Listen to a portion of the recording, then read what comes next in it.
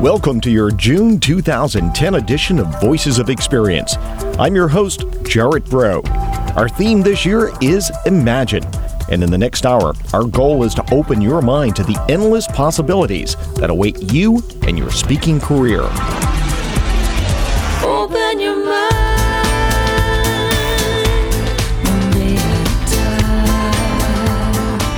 This month on a category of one, Joe Calloway talks with one NSA member who listens to every speaker more carefully than anyone else in the room, I promise. On Ones to Watch with Jane Atkinson, she speaks to a relative newcomer to speaking who focuses on innovation as a competitive advantage. But first this month, I go backstage with an NSA duo that thrills the crowd every time.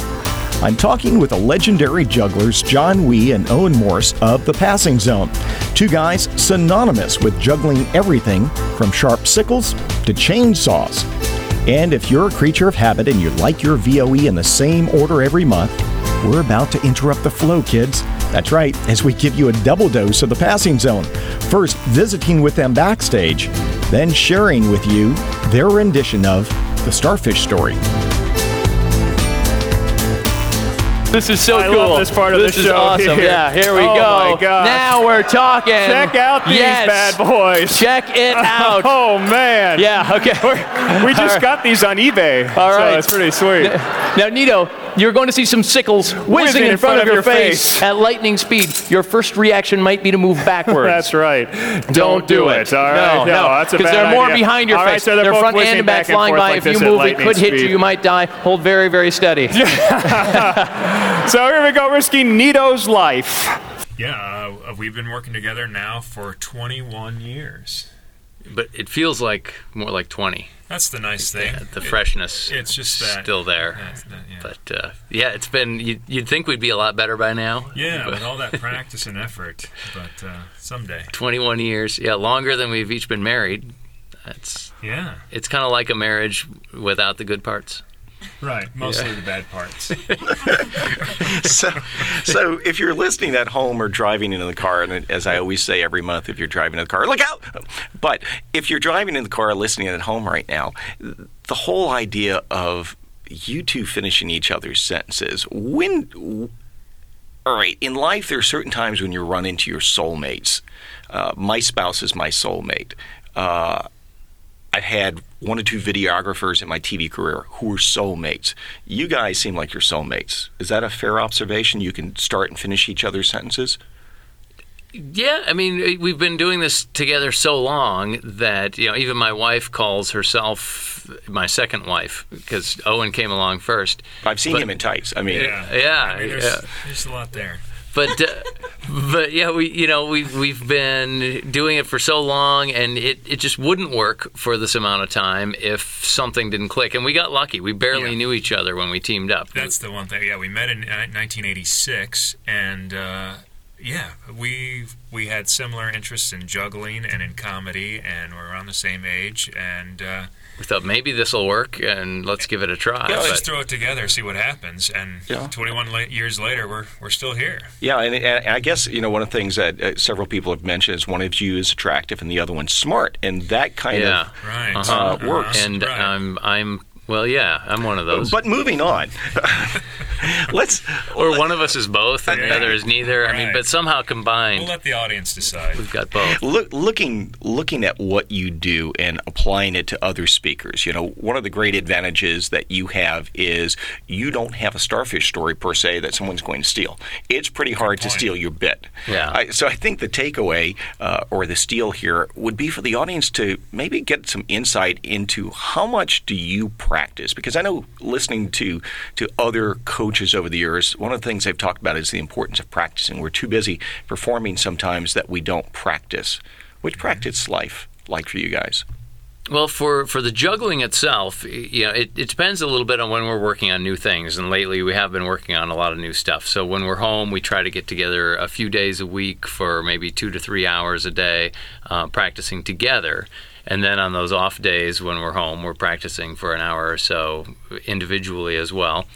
And there's a huge amount that goes into that. But then just in preparation for our keynote the other day, we wrote the whole message and everything just for this NSA crowd. And we the thing about being a team is an individual can have an idea and say, well, this is about what I'm going to say when I walk out there. But as a team, we have to decide ahead of time who's going to say what, when, and how it's going to work. Right. So even though a lot of it's ad-libbed, it still has to be pretty well prepared as to where the beats are and who's going to do what. You definitely need a roadmap to know, okay, this is what's going to be said when, or something like it, so you give the other guy a heads up, which I think is quite unique in the speaking world.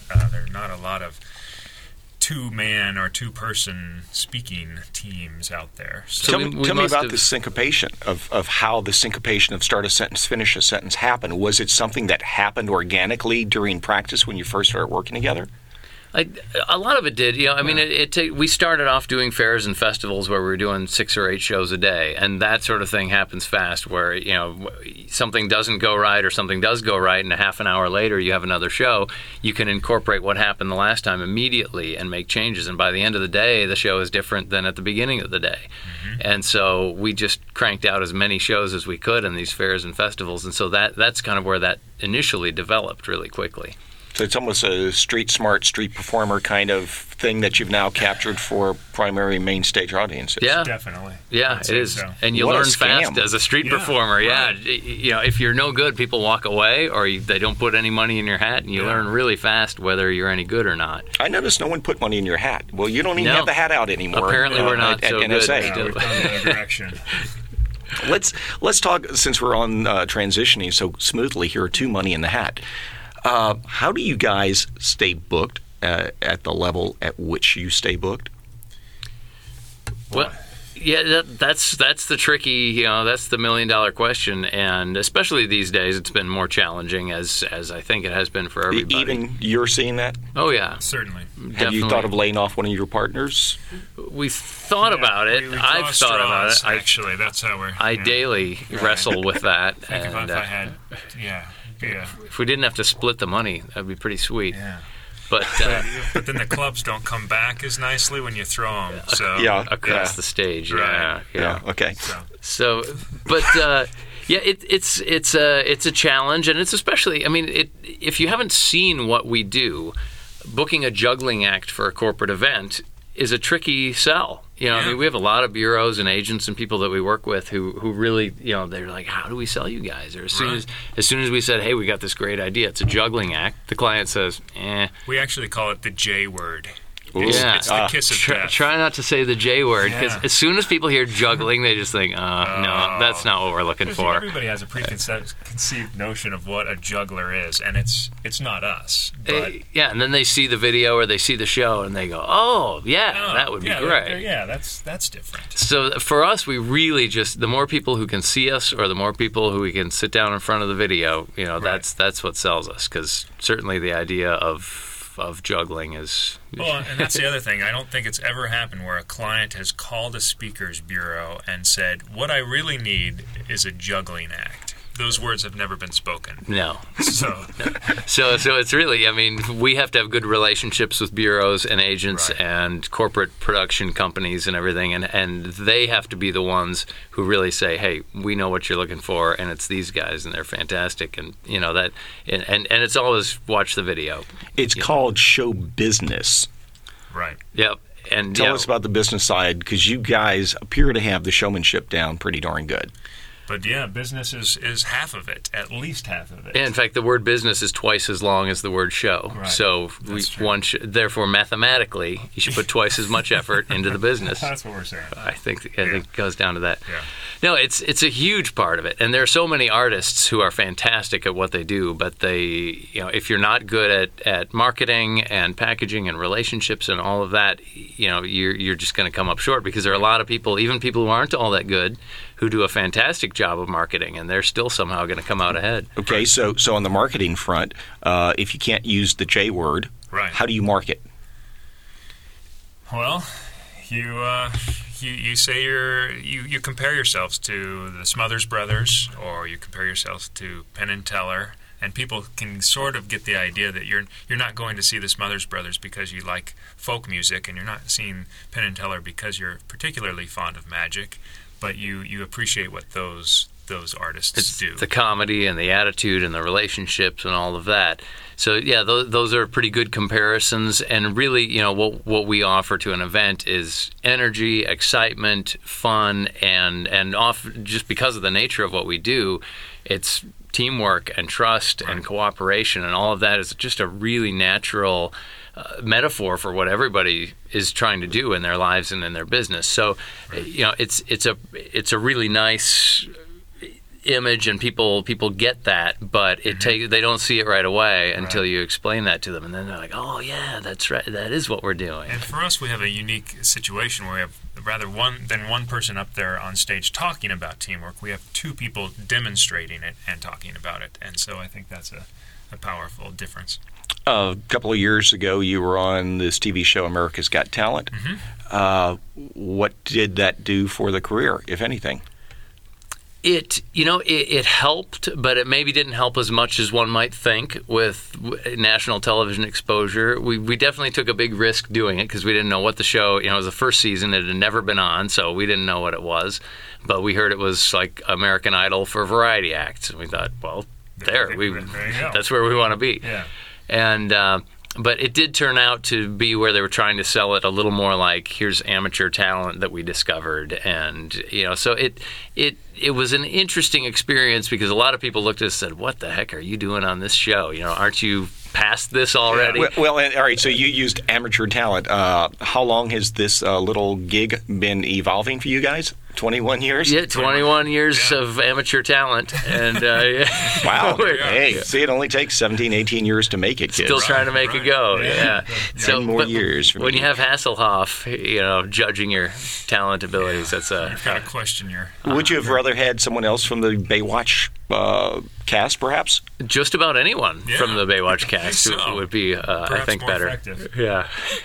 In your act, you've now incorporated segues, and you kind of even hint at the idea that one day you may be too old and irrelevant to do this, and now we've got the John 6000 and of course the Owen 9000, which I thought was interesting that one was a 6000 and a 9000. The creator, absolutely has to have. Yes, he can do what he wants, but we're going to talk about that later. Tell me about the risk that you guys take when you have to add new material, and how much new material are you willing to add to a show? Because if we're keynoters or trainers and we want to add a new story, sometimes we have to think, how much new material do I do? It's tricky because, as much as you want to evolve and add new stuff, when you've got tried and true material that works, it's hard to step back and try new things or leave things out. And, we at least have the ability to sandwich some new pieces between ones that we know are going to work, so we can go out on stage and have a whole new thing, and we think, okay, if this doesn't go great, at least put something great before it and something great after it. And but it's always a risk. And even, the keynote we did the other day was 50% or more very new stuff that we've only done a few times, and most of the messaging we'd never done. And it's not the ideal way to do it, but we also knew that for this audience, for NSA, who many of them had seen us perform before, we knew we had to come with something new. And but it was a lot of work. You even stepped out to do new stuff for the Starfish, the Night of 1,000 Starfish. Yeah. How easy or hard was that to take part of what you knew and part of what you already do and make it new? It really is a fun exercise. I enjoyed that evening because it forces you to take a premise and take a different twist on something and stretch a little bit, and that's again where we had certain beats we wanted to hit. We didn't know who was going to say what necessarily, but we needed the story to progress, and you play off of the audience a bit and each other and roll with it. And in the spirit of pulling back the curtain, that we'd been working so hard on the keynote that we had kind of ignored the whole Starfish idea. I kind of saw that in some of the performance. We did. So the day up, seriously, as we flew here that day, we went, we're going to land and we're going to head straight to that room and do the Starfish thing, and we have no clue what we're doing. Well, I don't know so if the most audience... of that was airport we were just talking, and we never. I was sewing starfish on the shuttle to the airport. Well, I don't know if the audience could see this, but all right, here's one of the little fine things that I saw because I was right there at the side of the stage. You actually soaked the fish in water. Yeah. Yeah.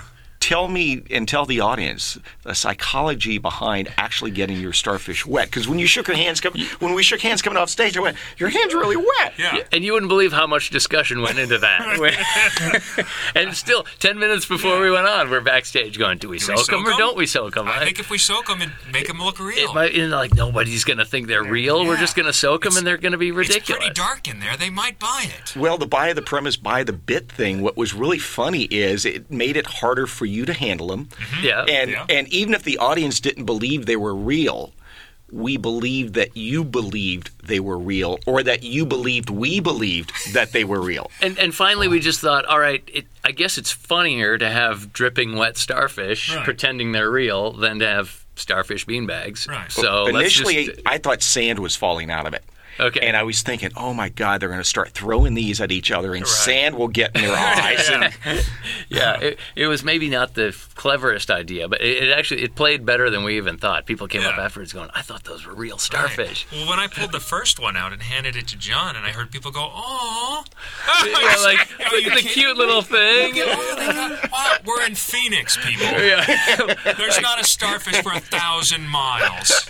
Do you think you can actually get a starfish on the airplane? Well, I think the important thing is it mattered to that one person. And it did. It did. That's really the moral. Cymbal crash, Rocky. Could we get a cymbal crash here?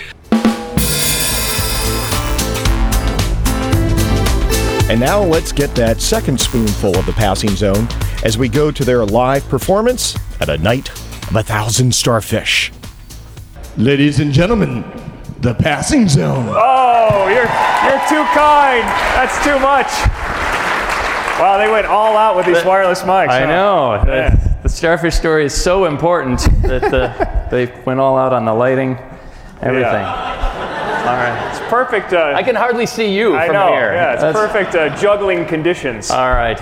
Well, that's all right. We were very excited about this whole thing when we heard about it. Totally. Because it's a story about throwing starfish. I mean, that could be better. Yeah, as jugglers, I mean, that's what we do. We throw things, and here this kid gets all this attention for throwing like one at a time. One at a time. So we can do better than that. Yeah. So maybe, I think that's pretty weak. Seems you're not trying hard enough at that point. No, exactly. And we and first of all, though, we just want to mention, as jugglers, we are a little bit envious, a little jealous of the starfish. 5 arms. Come on. Sweet. Yeah. That would be awesome. Yeah. I mean, come on. 5 arms. Yeah. And if you happen to cut one off with a chainsaw, grows right back. That is good stuff. I mean, if we had that. Those 5-armed bastards. Exactly. They're very slow. Yeah, very they are. slow. Yeah, they're very slow. All right. So we decided, all right, we're going to juggle starfish for all of you today. You know what?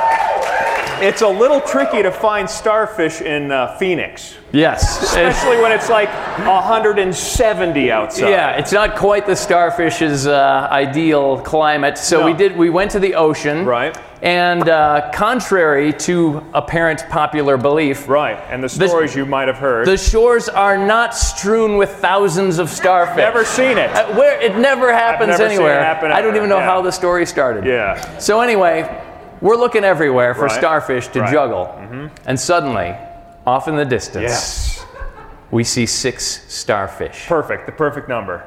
And some idiot little girl has one in her hand, and she's about to chuck it out into the ocean. We go, come on, what are you doing? Like, whoa, stop, don't do it. And she's just ready to throw it, and we went running up, we're going, what are you even thinking? She looks at us and she says, are you guys still pissed off that I beat you on America's Got Talent?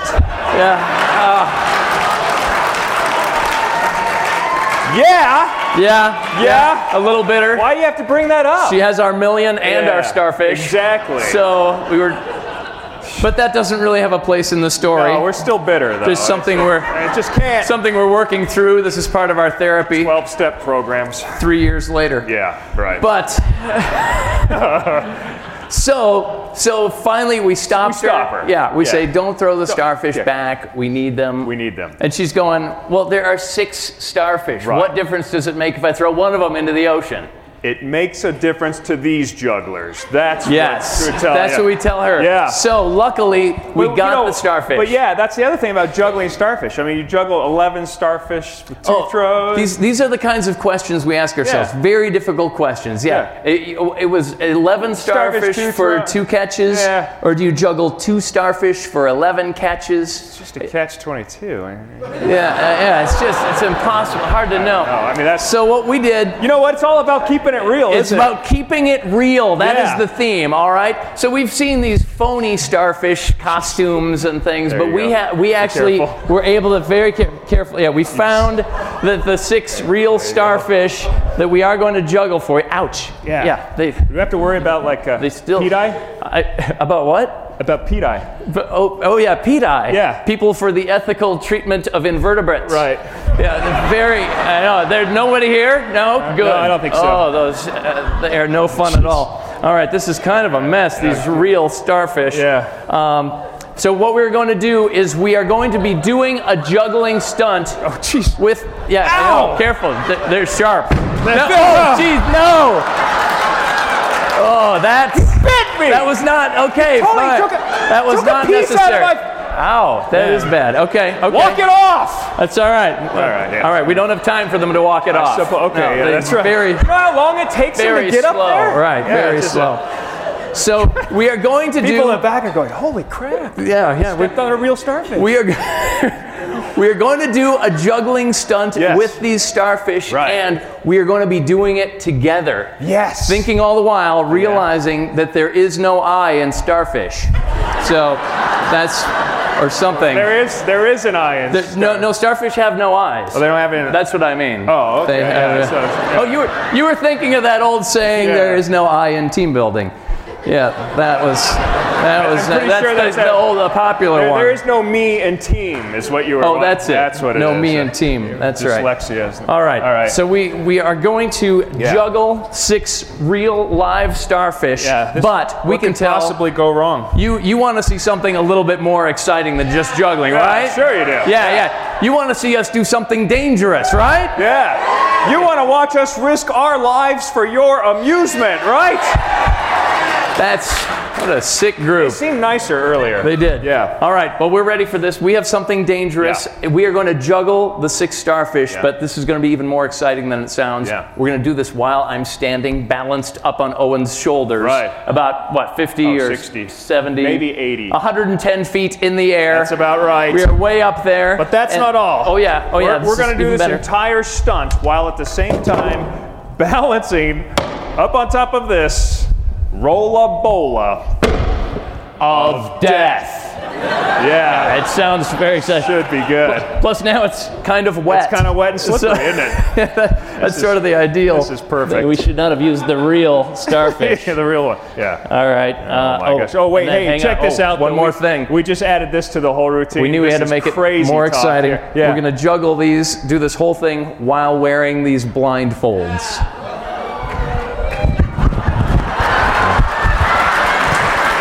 What? Oh no! No more eyes! Oh, What are you talking about? my God, can you How's that imagine? going to work? that would be so hard. You couldn't see any I know, starfish. no, that would That's be crazy. so stupid. Oh my God. Oh, we're not that good. No That way. is idiotic. These are still dangerous. These could chafe if it were to rub right there. Right. It's still it's not a natural fiber, so it's And with your sensitive skin, all right. how is this going to work? Do you have wireless mics? Oh, these will be good. Yeah. All right. Perfect. All right. Let's make sure I have enough slack. Owen is 9 feet tall, so I Yeah. have to make sure I have. Yeah. All right. This could work. Oh, Shouldn't you are it- dripping all over the board. Oh, jeez. Okay. All right. Perfect. All right. right, We let's- really should have rehearsed this. Oh, jeez. Okay. All right. Just walk around, man. That's Okay, great. okay, hold on, Are hold those on. your golf shoes? Stop. Okay. I'm not a starfish. Okay. All right. Oh, it is getting wet down there. Oh, man. All right. 2. Okay, now, folks, wait. Please. Hold your applause. Well done. Wow, they did that. That was like stopping a runaway train. They did it. Yes, they did. All right. Oh, man. Okay. All right. I'd like to see Dale Irvin and Tim Gard do this. Oh, man. There you go. Yikes. That would be something. Oh, my God. CPAE. Yeah, whatever. Which one would be on top? I think we all know. Yeah, I think we do. All right, let's hit it. Here, hit the music. Here we go. All right. It's so much Any more music fun. over there? All right. 1, 2. Let's. We'll give them 1 second, then we'll just start juggling here. Check to see if the cord's still plugged in. All right. 1, 2, 3. Let's do it. Oh, there it is. Coming down. We go. Thank you, folks. Thank you. Here we go.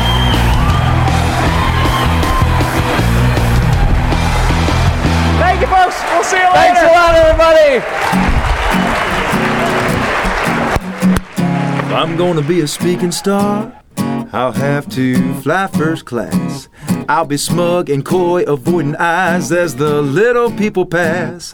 'Cause everyone around must know just who I are, baby, if I'm gonna be a speaking star. Okay, speaking stars, it's time to turn to our resident comedy biologist, Ron Culberson and David Glickman, to discuss the performance of The Passing Zone. And Ron, when we were planning this event, a year and a half, almost 2 years ago, you were the one who said The Passing Zone really needs to be a part of this.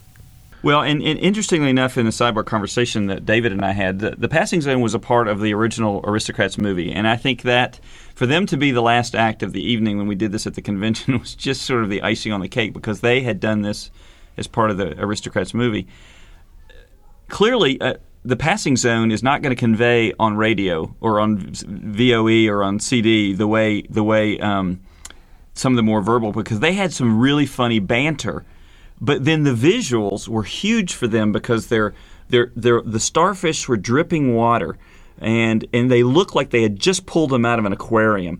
And you don't get to witness that, but as they're standing there and water is dripping all over their stand, their equipment, and what they're getting ready to juggle on, it just added an element of humor.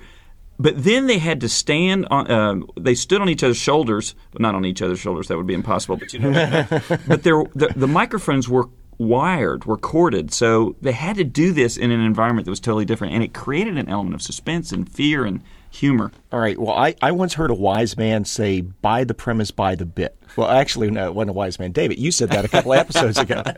But the premise of soaking the starfish, they literally took and soaked them in water so they would feel the water. And it made the story come to life. It was a lot of people had starfish props throughout the evening. Theirs took the cake. The other thing, just for your listeners, because they weren't able to see the actual juggling, I would suggest if they have speakers they're listening to this through, if they would take that in their living room and juggle those speakers right now, they might get an idea of what the Passing Zone's performance was like. Joe Calloway's back again this month with our segment that we call A Category of One. And who do you have for us this month? This month, we truly have another category of one. This is Dale Irvin. Most NSA members are familiar with Dale from the work that he's done at the conventions for many, many years. Dale is a category of one for a lot of reasons. In Dale's case, quite literally, nobody else does exactly what he does with his, I don't even know quite what to call it, with his presentations or his work. Yeah, his ability to just cut through whatever is said and find the funny in it. Yeah, and that's the thing that he does. He sits in the back of the room for his corporate clients, listens to what the speakers at the convention say, and then he gets up on stage and he finds the funny. He summarizes, what he's heard, and he just finds the funny. It's remarkable. When people ask you what you do for a living, what do you say? How do you explain it? I tell them that I am a professional summarizer. To which they always follow up and say, "What the devil is that?" Which is what I want them to say. So I tell them, I come to your meeting, I watch everything that you do, I listen to every word uttered by every speaker, and then I write a comedy monologue based on what just happened. That replaces my old speech where I just said, I come to your meeting and I mock you because they failed to see the value added at first. Was there a flashpoint where a light bulb went off and you said, "Wait a minute, I'm onto something here with the summarizing"? Well, it's something that I have been doing ever since I was a kid. I mean, I was the kid in the back of the room who would make fun of the teacher. And it's just something that came natural. When I started coming to NSA conventions, I naturally sat in the back of the room, which is where I met John Patrick Dolan. And he and I would make fun of the speakers. And it all gelled in 1992. It was a workshop in Atlanta. And I got a call from Judy Morio, speaker currently out of Las Vegas. She said, "Are you going to the workshop?" I said, "Yes." "Would you do me a favor? I'm supposed to go there and announce that they're having a talent show at the convention, and if you want to participate in the talent show, submit a videotape and we'll go over it." And she said, I'm going to South Africa, so I can't be there. I said, "I'd be happy to." "How long did they give you to do this?" She said, 10 minutes. I'm thinking, well, it's not going to take me 10 minutes to send in a videotape. So I filled in the other 9 minutes with jokes about what had happened so far at the workshop. And then after that, Sue Hershkowitz came up to me. She said, "Would you want to do this at the Western workshop?" I said, well, at the time I was commuting back and forth to New Jersey doing a TV show. And I said, it's a long trip from New Jersey to San Francisco just to do it for 10 minutes. I said, give me 10 minutes at every meal function and I'll do it. And so that's when it all started. And at first I started doing it with NSA, and then I was approached by a client that I still have to this day who said, "We have a problem with our meetings because it's an incentive meeting. People work hard to get here, but they don't show up to the meeting on time, or they leave the general session early to go play golf." I said, "Well, what we need to do is to make the entire meeting more fun." That's when it all started coming together. For another client, he introduced me as a professional summarizer, and I said, I can use that. And so I've been using it ever since, trademarked it just to make sure there's no other ones out there. And that's kind of how it all fell into place. Do you do, because you used to do quite a few, keynotes, a lot of after-dinner speeches. Do you do many of them? No, I don't. I found when I started doing that, because that was the normal progression from doing comedy clubs, is to do after-dinner and keynote funny speeches. But there's an awful lot of guys who are awfully good at it, much better than I am at doing it. So I developed something where I'm the best one at doing it. So it just kind of, now what I do is I throw the speech in kind of as an afterthought, because when people hire me for a convention, they hire me for 3 or 4 days, which can get costly on their part. And I said, well, one of the things I can do is fill one of your speaker slots with this lovely speech. Is there anybody else that you know of, I guess there is, I'm not aware of, that's actually doing the summarizing thing? Not to my knowledge. I've seen people, add bits and pieces of it into their programs. I've seen people tailor events that have happened around the hotel and stuff and add it into their programs, but nobody does just this. Because of that, is it because it's a concept people aren't used to? Is it a tough sell? It's an incredibly tough sell the first time. And, because they, like I said, they say, what do you do? And I say, I come and I make fun of you. And they don't get it at first. But after they see it, then they see how it reflects on the audience. The audience is all happier. They're laughing. It gives them something else to talk about at the coffee breaks. They stay till the very end of the session because they know that's where the funny's going to be. And so it works out well to the point where my repeat percentage now is probably about 85% repeat business. Just thinking about the speaking business in general, what's a mistake that you've seen a lot of speakers, most speakers, many speakers, whatever, make that we ought to avoid? What's a common mistake? The most common mistake I see, because I obviously in what I do, I see an awful lot of speakers, and I keep all of the notes that I write on each speaker because, for the most part, they don't change their speeches.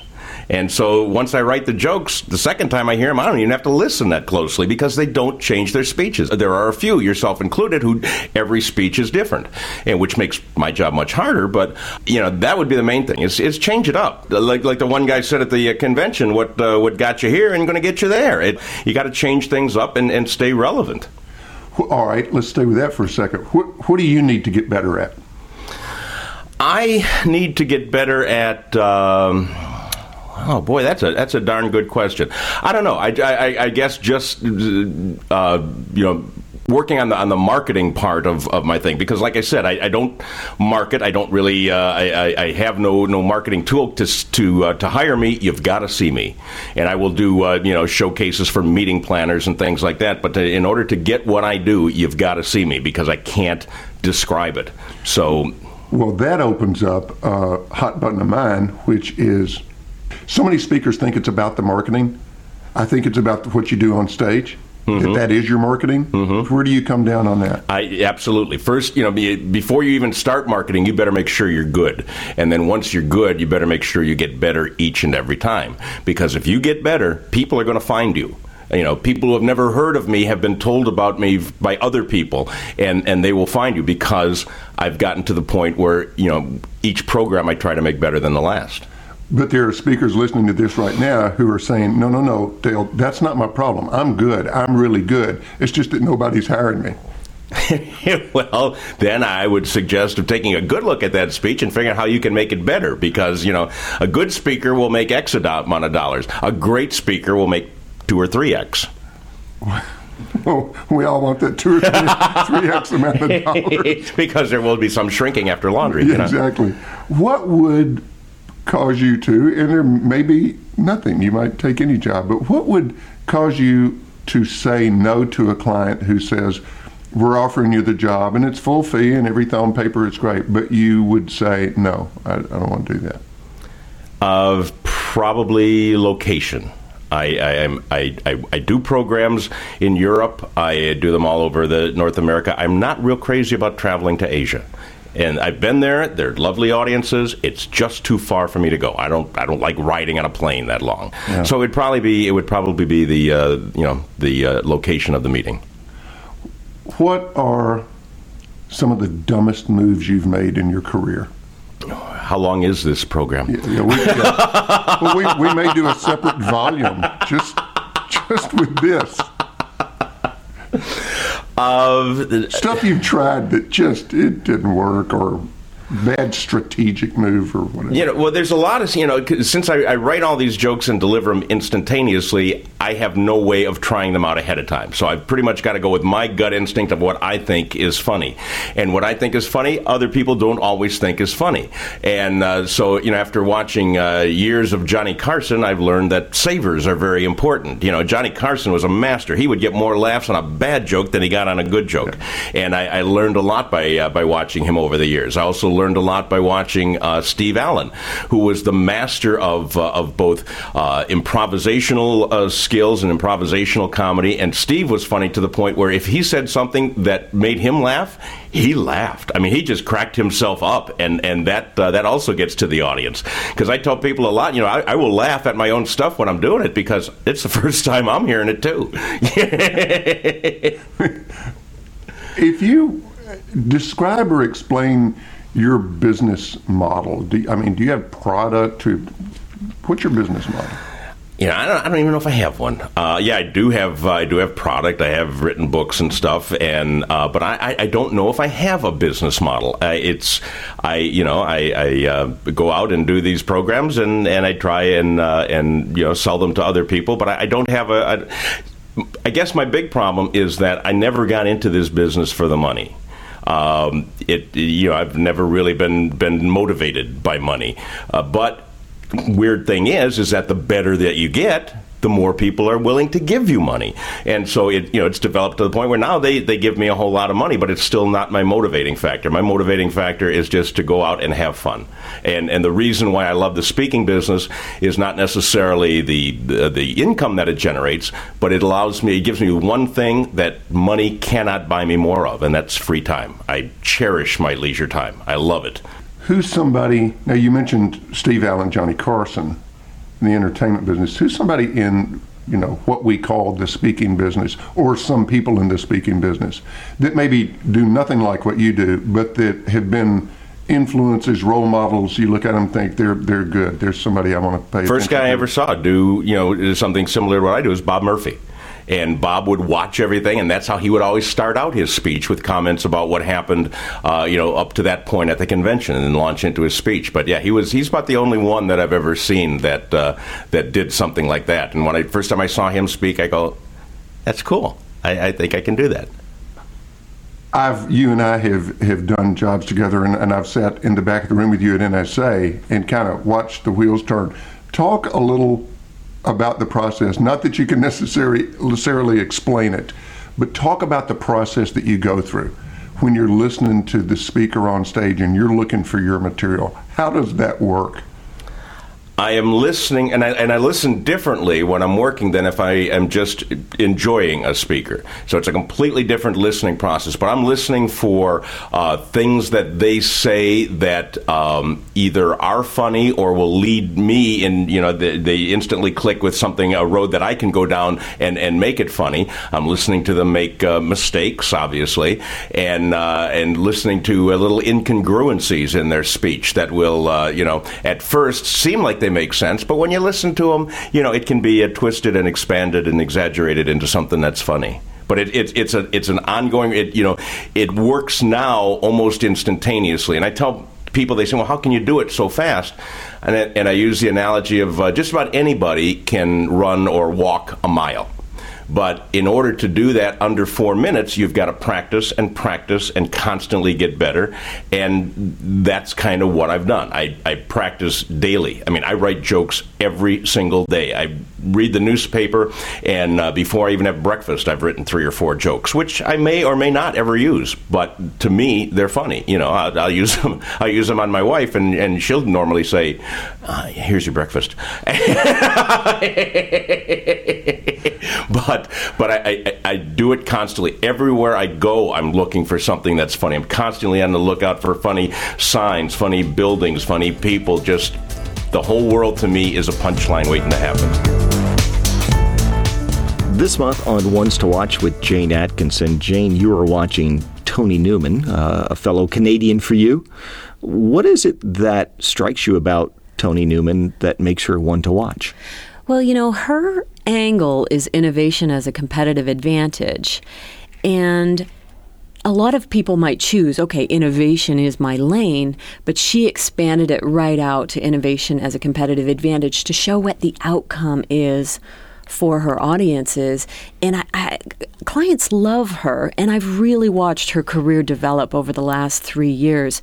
And, she's hit several flashpoints along the way, and she is just going gangbusters.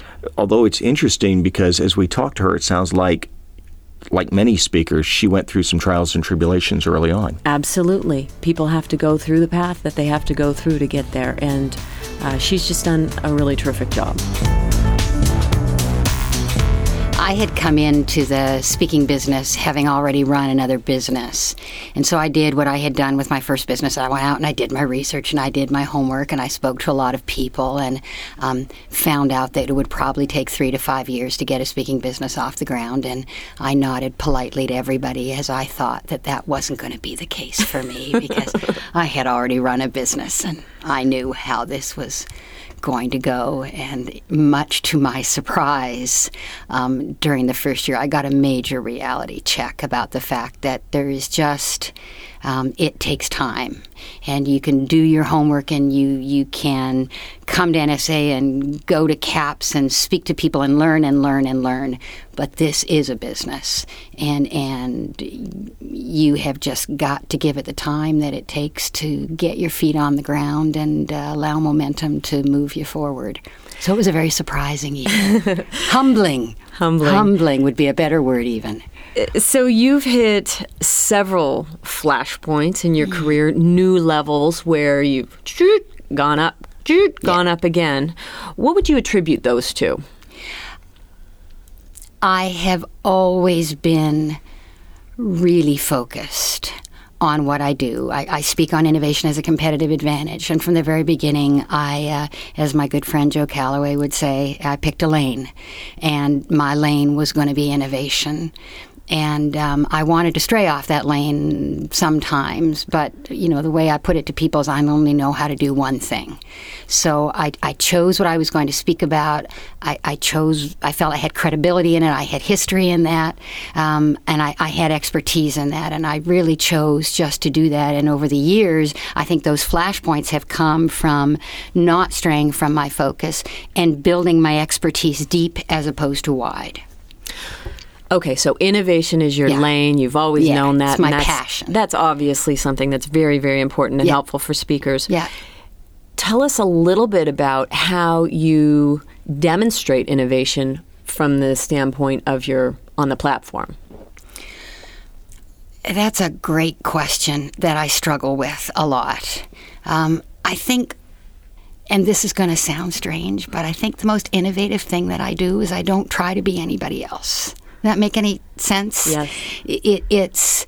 I have really learned what is unique about me. I watched all the masters. I've learned. But I've never tried to copy them. For me, the definition of innovation is it's got to surprise people. So it's got to catch their attention.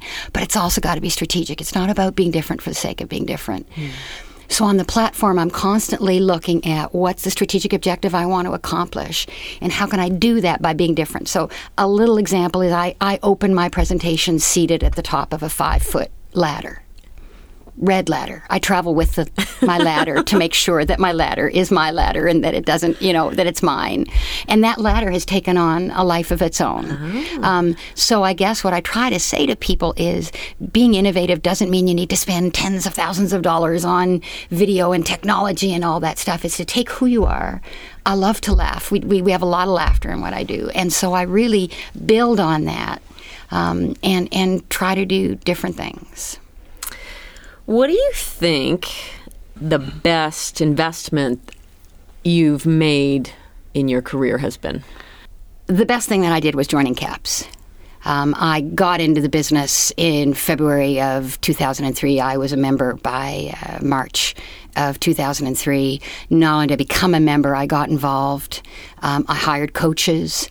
I came to NSA that very first summer. It was surrounding myself with people who knew what they were doing and asking the tough questions. So really just being surrounded by people. And for those who are listening to this who aren't members of NSA or CAPS, it's not enough to become a member. It's then being involved and having access to the incredible expertise that there is here surrounding us. And you did a great job of that through your chapter. You really got yourself connected, and I would say that's been something that you've done extremely well. Yeah. What would you say your most misspent or biggest lesson when it comes to investing in your business has been? Whether it was misspent money or misspent time or misspent energy, they're all the same to me. And I think that I misspent at the beginning by assuming that if an expert told me I needed to do something, that was really what I needed to do. So in those first couple of years where people would say, you got to write a book, or you got to do this, or you got to have product, or you got to do this, and then I would go home and I would get all frustrated about it and I'd put myself into a tailspin. No, that was misspent energy. What I needed to do was create the business model that was going to work for me based on what I know how to do, who I am, and the value that I need to bring to my marketplace. And that was it. So there's a lot of stuff out there that I wasted a lot of time on it and just not a good investment of time. Why do you think your clients love you so much? What they tell me is that my stuff works. So there are a lot of people out there, a lot of speakers out there, a lot of consultants out there doing all kinds of things on different topics. Because I come from a place of what I know how to do, and I just don't follow a whole lot of rules. So I think I model what I do. That would be one. I model what, and when I ask them, because I do ask my clients, why do you come back? Why do you hire me? And they say, look, we have a good time and your stuff works. What more is there? Sometimes they have a good time, but the stuff doesn't work. The stuff doesn't work, so I'm real good. We laugh a lot. The stuff works. They walk away knowing what they need to do next. Awesome. So innovation as a competitive advantage is Toni Newman. What's coming down the tubes for you in the future? The most exciting thing for me is that the model has grown in depth. So in that context of innovation, I've managed to create a business model based on 4 pillars, and each of those pillars has possibilities for product and books and all the stuff that people told me I needed to do 5 years ago that I wasted some time on because I wasn't ready to do it yet. Now I'm ready. Now I have the expertise. Now I have the proof that the stuff works. And so the books and the audio programs and all those products, and everybody should feel free to hold me accountable. So if you see me in the hall, please come up and ask me if I've done it yet. Well, that's awesome. And I think it's also inspirational for people to hear that you need to do it when you're ready to do it. When you're ready. If you force a book out of you before you're ready, then it may be... There is nothing greater than knowing that you are at the point when you are ready to do it. And when you're ready to do it, it comes out of you in a flash. As we continue to profile speakers who make a difference offstage, Renee Godefroy speaks with Elaine Dumlar, who has answered the calling to help U.S. military families with loved ones serving overseas. Why do you think it is important for speakers to make a difference offstage? Well, I think it's our responsibility. I mean, we have a collective voice and a lot of influence. We should be an example to others by our actions, and when they follow our lead, our reach can be extended. What we choose to do for a living has given us a great life, and it's only right to give some of that back. What are you doing to make a difference offstage yourself? As a military speaker and writer, I specialize in deployment separation issues and how the families can stay connected and strong. I began offering my time and resources to organizations that support these families. But then about 8 years ago, I started a special project called Flat Daddy in conjunction with SFC Graphics in Toledo, Ohio, who makes them for me. Now, Flat Daddy is a life-size, waist-up photo of a deployed serviceman or woman mounted to a foam board that bookmarks the place of someone who's been deployed. A Flat Daddy can sit at the dinner table, travel to places with the family, and, as one wife put it, lets me see his life-size smile. Now, while it may sound like just sort of a fun kind of gimmick, I have to tell you that it really did have a very serious start. How did that come about? When I wrote my first book of connection ideas for the military families, I interviewed about 600 family members. Now, one of those was Cindy, who was concerned that her daughter Sarah, who had just turned 1, wouldn't recognize her dad when he returned from Iraq almost 2 years from that point. Now, that was back when deployments were actually exceeding 12 months. She told me how she had made this Flat Daddy figure of her husband, who was dressed in the uniform that he would return in, to help Sarah connect with him when he came back. But in the meantime, Flat Daddy went on adventures with them. The kicker was that when her husband returned, Cindy called to tell me that Sarah was the only youngster who ran down the jetway and grabbed onto her dad because she knew who he was. So it really worked to create that connection piece. So I had a Flat Daddy made for me and have been traveling to bases and posts telling them about this idea and then coordinating funding to put them into military households for free to the family. Now, with the graphics company, we have provided over 8,500 to families who have requested one. And let me tell you, we see some great pictures and hear some wonderful stories. And we're making a difference in helping others to make a difference also by allowing them to donate. All right. Do you have any suggestions for those of us who are trying to find a way to reach out and make a difference offstage? First, discover what you're passionate about, because that leads to passionate giving. What's going on in the world that makes a difference to you? And then look at what's already being done to help and search your heart to find out how you can be a part of that. Learn what's still needed from you, whether it's funding, speaking, or sharing your time. It's been my experience that when you open yourself up to listen to where you're needed, it just kind of shows up, and sometimes in very unexpected ways. Share with us some insights about how we can choose and how and where to give. Tell us what we can do. Pretty much, I've followed the path that I encourage others to follow. First, I found that my passion was helping our military families in any way that I could beyond just writing and speaking. Next, I decided that each fiscal quarter, I would allocate 10% of my income to projects or organizations that supported those families. And then just cool things began to happen. I heard about groups out there making the families better, like Project Sanctuary, and even a unit's family readiness group that was having a fundraiser. And for the first time, I had resources to send, and it really felt wonderful. Now, through this, the Free Flat Daddy Project emerged, which now allows other people to help military families through me and the Operation Connect a Family website that we set up. So the whole thing comes full circle. Any final thoughts? Look into your heart and find where you want to make your difference.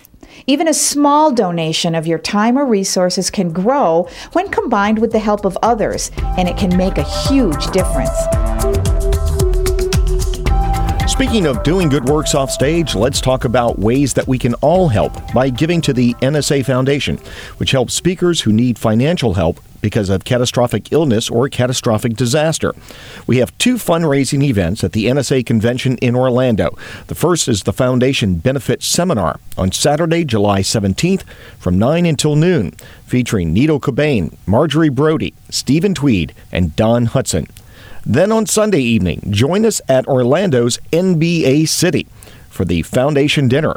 Serving as special host will be NSA members and former NBA basketball players Mark Eaton and Walter Bond. Registration details for the seminar and the dinner are online at nsaspeaker.org. It's time to get your to-do list ready. Our panel of experts has a new list of little steps that you can take to advance your product development, social media, writing, and business strategies as we break big tasks into little actionable items on If You Could Do Just One Thing This Month. Hi, this is Bill Cates. If there's one thing you could do this month to create multiple streams of income, it would be to host 1 or more boot camps per year. We call our events boot camps because individual financial professionals pay their own way to come to Maryland to roll up their sleeves and to do some serious work to master my system. You should name your event appropriately to your niche and your personality. Bill Bachrach calls his the Trusted Advisor Academy. Some experts label their event a symposium, executive retreat, etc. You've probably already heard of Tom Antion's Butt Camp. Yes, I said butt camp, not boot camp. Obviously, this is a play on words that fits Tom's playful personality. I started our boot camps about 10 years ago as a way to deliver value and generate income without having to travel on an airplane. We've experimented with hosting some events in different cities, but that hasn't worked too well for us. So no more. We're keeping them local for a foreseeable future. But that doesn't mean you have to. Although I'd coach you to start with a local event until you work through the bugs, I've seen examples of experts host their events at resorts and even on cruise ships. As always, the event must match your market. Your event can be 1 day, 2 days, or more. Ours is a 1.5-day event, a full day on a Thursday and a half day on a Friday. This allows most people to be home with their families by Friday evening. Some markets prefer during the week, while others prefer over a weekend. You'll have to figure out which best suits your market. If you're not sure, ask some of your clients. Tell them what you have in mind and see what they say. But ask enough of them to get a representative sampling. Don't just get 1 or 2 opinions. Gather a lot. The key to filling your boot camp is your own mailing list. Sending emails or mailings to people who already know and enjoy hearing from you. Using direct mail to try to attract people who don't know you is expensive and risky. I don't recommend it, at least not at the start. Also, understand that your profit from the boot camp is not just the net revenue you generate from the event itself. It's also additional revenue that can be created as a result of your boot camp. For instance, I almost always land 2 to 3 speaking engagements from my boot camp. People who attend recommend me to folks in their organization, which turns into speaking. And one of my largest licensing deals ever all started with an attendee at one of our boot camps. As I've mentioned in previous segments, finding multiple ways to interact and serve your clients creates a synergy that produces results far beyond what any one activity can produce. In my final segment for VOE, I'll be covering some ideas about how you can clone yourself to serve more clients and generate more revenue. This has been Bill Cates. Thanks for listening. Now go do something that produces a result. I'm Chris Clark Epstein, and it's time to talk about writing. Earlier in this series, I suggested that you get and read Stephen King's book on writing. If you followed instructions, you might remember his comment, quote, "If you want to be a good writer, you have to be a voracious reader," end quote. If King isn't an authority figure for you, here's what NSA's own Lou Heckler says, quote, "Read good fiction. We're in the business of words," end quote. I don't know about you, but I always do what Lou says. So what are your reading habits? I cringe every time I hear a business person talk about reading fiction as a long discarded luxury. I have heart palpitations when I hear a speaker express the same sentiment. Call 911 when a writer heads down that path. When a writer isn't writing, they ought to be reading. Standing in line, sitting on the tarmac, waiting on hold are all perfect times to devour a few paragraphs, or if you're fast, a few pages. Why? Writers read to find out why one book on a subject captures their attention and another doesn't, to discover what makes one description keep you riveted to a page and another forces you to skip ahead. Speakers should read for the same reasons, and the best of these lessons will come from fiction. Writers and speakers read to experience ideas expressed in engaging ways, hear stories that transform lives, and for the opportunity to hear words sing. Since only writing will make you a better writer, open your notebook for this month's assignment. We're going on a field trip.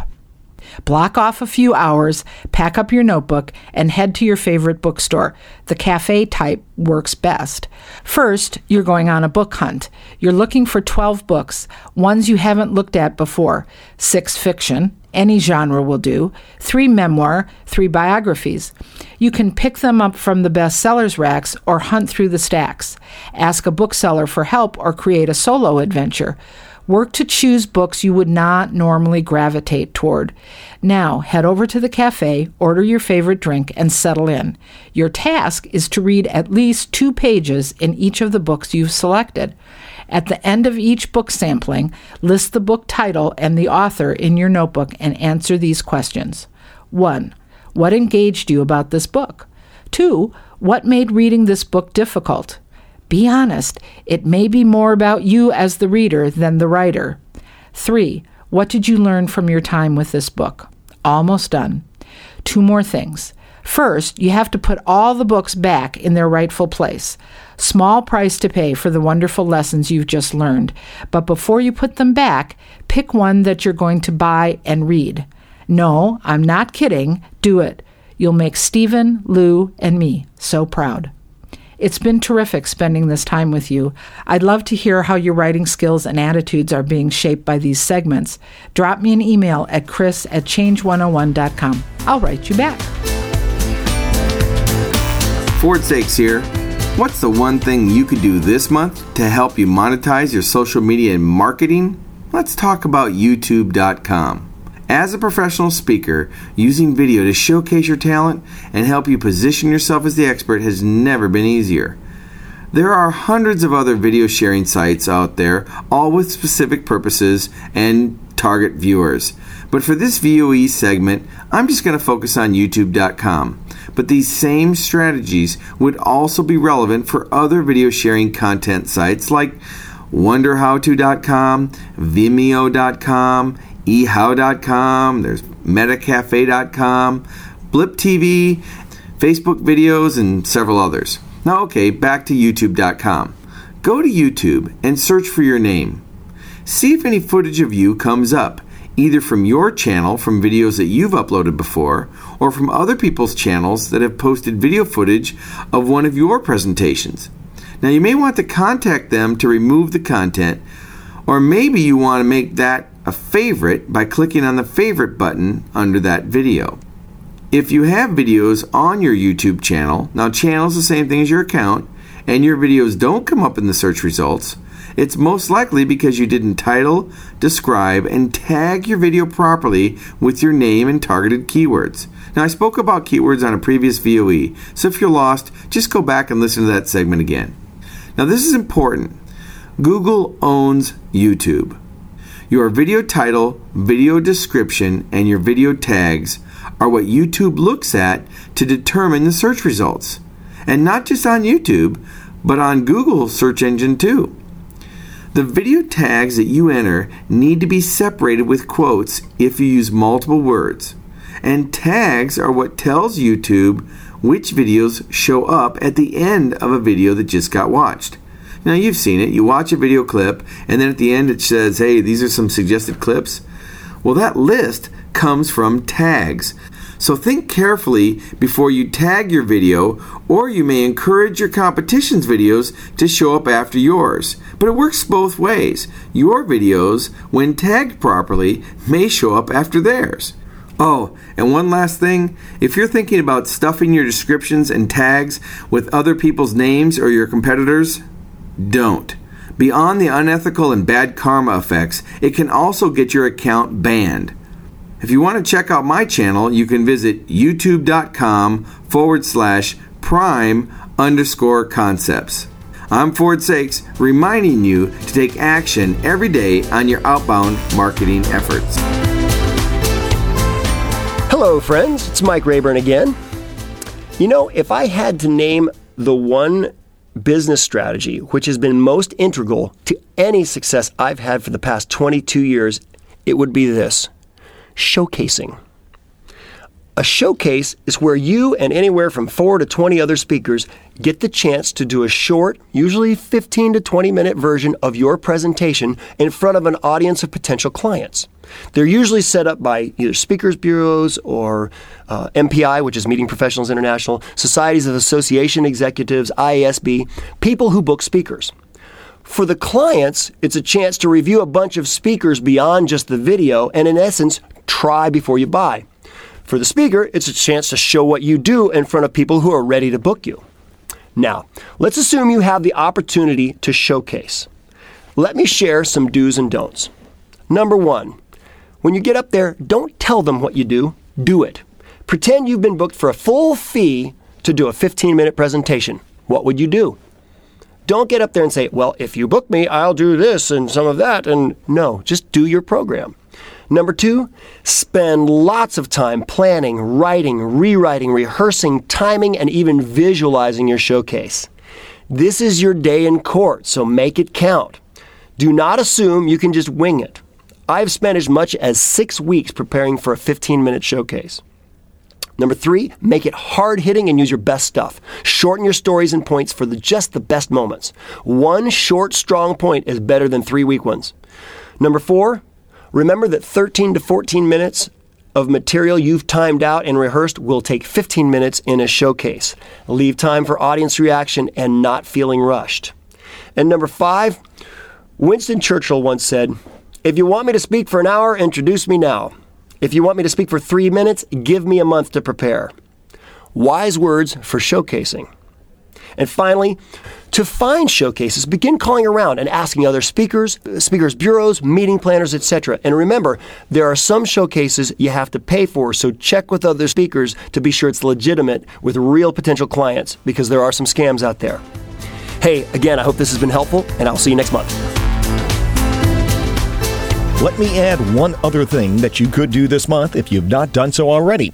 Make sure that you're registered for the NSA Summer Convention, July 17th through 20th in Orlando, Florida. I know some of you wouldn't miss this event for anything in the world, but I also know some of you are on the fence. Business has been off, revenue has been down, and you're not sure if you should spend the money. Well, the best, most profitable speakers in NSA are the ones who invest annually in their career, and that is certainly what the summer convention is all about. You'll hear great motivational speakers who will lift your spirits and help you imagine the endless possibilities that await you. You'll hear from experts with hard-hitting content to help you conquer whatever professional challenges you face. I can tell you this, if you stay at home, you learn nothing. If you join us in Orlando, 1 ounce of wisdom could unlock the doors for great fortune in the future. Don't stay at home and imagine what your career could be. Join us in Orlando so we can take you to new heights, perhaps higher than you could ever imagine. Registration details are online now at nsaspeaker.org. And speaking of imagine, the man who uttered those words on the stage at the end of last summer's convention and challenged us to imagine what our careers could be is NSA President Phil Van Hooser, who joins me now. Phil, you have been spreading the Imagine message to chapters all across America, as well as to our international partners. Rumor has it that one of the airline magazines says that you have traveled so much this year that they have bestowed upon you not platinum status, but you've received the elusive plutonium medallion status, after which, if you go any higher, you just melt down. Well, Jared, thanks for those encouraging words. We all should have a goal to shoot for, right? True. But you're right. There has been a lot of travel, but it's not quite as bad as you've made it sound. At least not yet. Okay, so I exaggerate a little bit, but as you and I have attempted to connect by phone and email at all kinds of odd hours of the day and night, I find that you're often in some faraway corner of the country or the globe. So tell the audience, where have your presidential travels taken you as the official ambassador of Imagine? To date, I've made presidential leadership visits to about 24 of the NSA chapters. On top of that, I've had the good fortune to represent NSA outside the boundaries of our United States at conventions hosted by our Global Speakers Federation colleagues in Germany, England, Canada, Holland, Australia, South Africa, Singapore, and even Malaysia. Wow, that's a lot of airline peanuts. Has it been worth it? It absolutely has. The generosity and hospitality I have received from NSA chapter members around the United States, along with that of our international brothers and sisters, has been nothing short of amazing. During these visits and interactions, I've been reminded again and again just how much speaking talent there is scattered around the globe. That observation alone has invigorated me, and it makes me want to see NSA and all of our GSF member countries get bigger, better, and more widely dispersed. So has there been one of those aha moments along the way that really stands out from the rest? Well, I'm sure there have been, maybe even many. How could you be exposed to new people, places, and ideas without having your mind expanded? But if I had to narrow it down to just one, I think that one aha moment for me might be this. In my very first international visit, I traveled to Germany to participate in the German Speakers Association convention.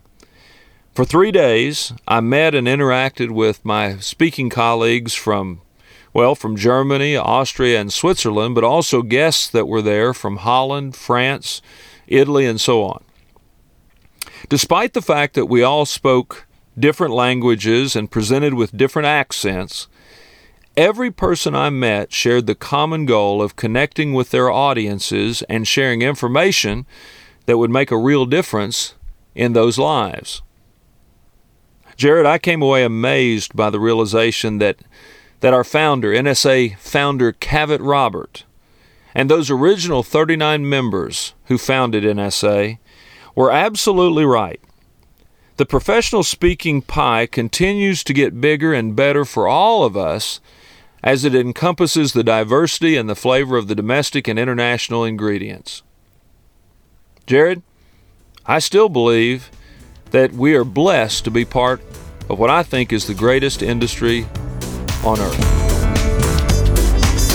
Well, it's time for me to wrap up another show, duplicate a few thousand CDs, then stuff them into the Speaker magazine before I drag it all down to the post office for you. As I look at the calendar, I realize the summer convention will be here in just 6 weeks, and I have one last show to record for you. Plus, I need to start packing for the convention. So this is Jared Bro saying I look forward to talking to you on our final VOE next month, and then seeing you in Orlando as we all open our minds to the endless possibilities, and as together we imagine.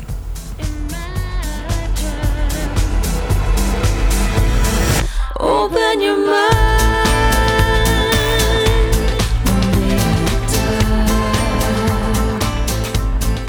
Open your mind.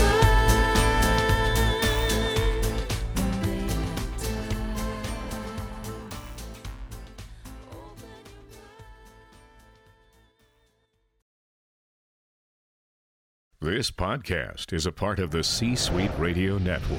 For more top business podcasts, visit c-suiteradio.com.